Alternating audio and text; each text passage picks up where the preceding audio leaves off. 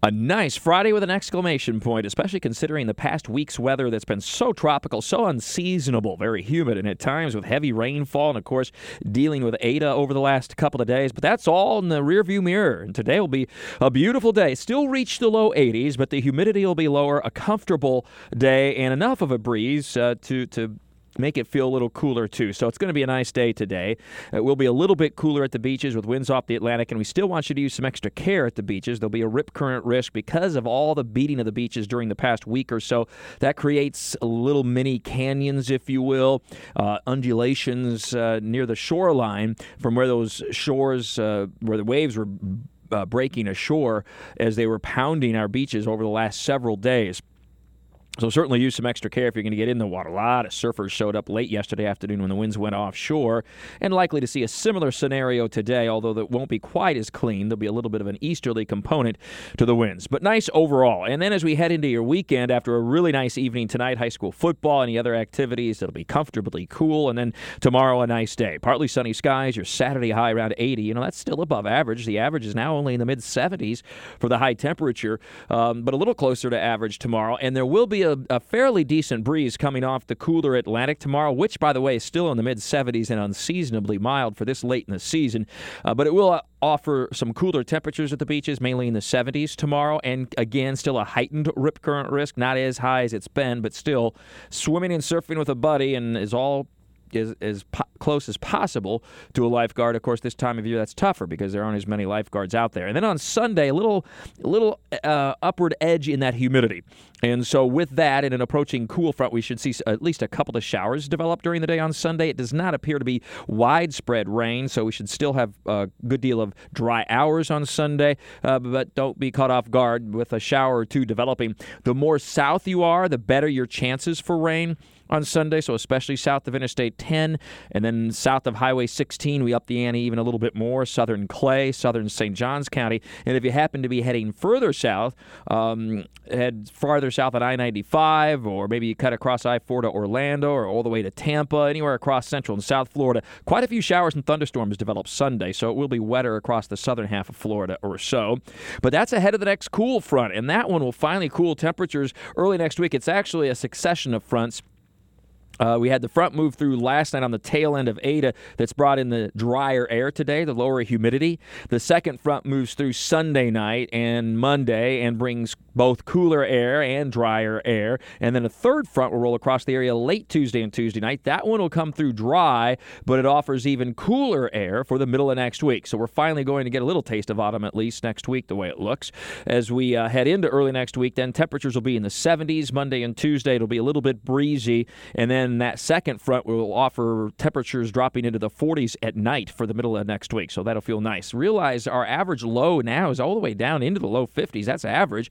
It's just that we've been so warm the past week or so, and the average high is only in the mid-70s, as I mentioned a minute ago. All right, in the tropics, we have, of course, Eta, which moved across Florida yesterday, pretty much behaved as expected for Jacksonville and northeastern Florida with no damage to speak of anyway. But that landfall near Cedar Key was the first landfalling named storm in Florida in November since Gordon back in 1994. So it's been a while, and it doesn't occur very often, that's for sure.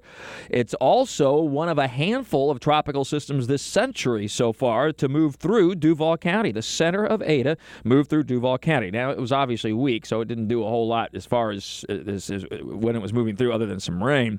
But we did have numerous measured gusts between 40 and 50 miles per hour yesterday morning, but that's not strong enough to cause any widespread damage. And again, that was mainly in gusts. But kind of interesting in that it now joins Julia from a few years ago in 2016, a tropical storm that actually developed just about right over Jacksonville in September. And then we go back to 2012, and it was Tropical Storm Beryl, which came ashore on Memorial Day weekend. I remember it well. Long weekend of forecasting the weather. That also canceled Jazz Fest early, and also broke a drought in our area, spring drought. So that one's memorable, made landfall in Duval County.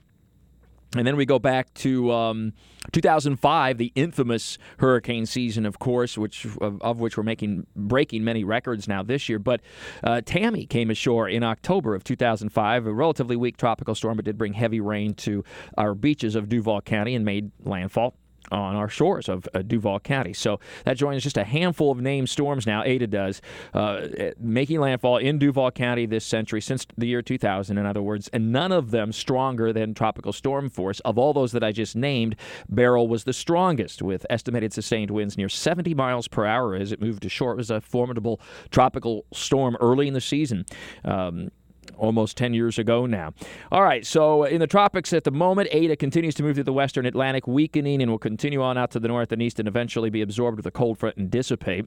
We have Theta over the eastern Atlantic. That stays there. It's slowing down. It'll eventually weaken and lose its steam. It doesn't look to be of any threat to any land areas. And then finally the Caribbean, once again, which has given birth to a number of storms this season and especially this month.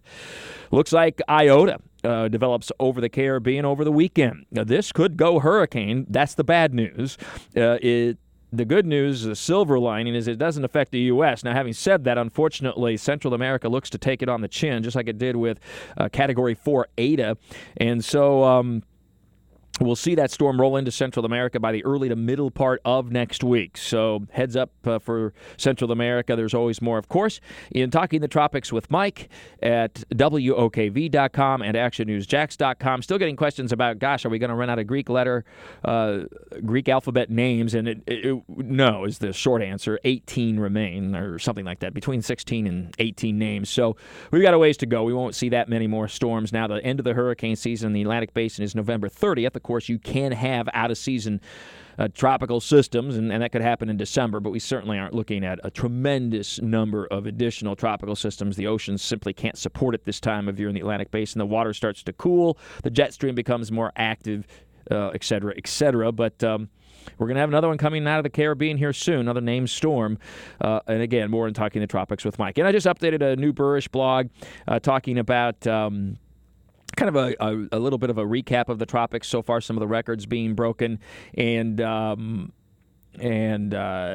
as well as some big hail that fell in Libya. Kind of an interesting read. So check it out in the BURESH blog. And seasonal temperatures that are increasing on the way up in Jacksonville and northeastern Florida. Most notable are winter temperatures. And when you look at the freeze conditions over the last 10 years, it is especially apparent. So check it out, BURESH blog, WOKV.com and ActionNewsJax.com.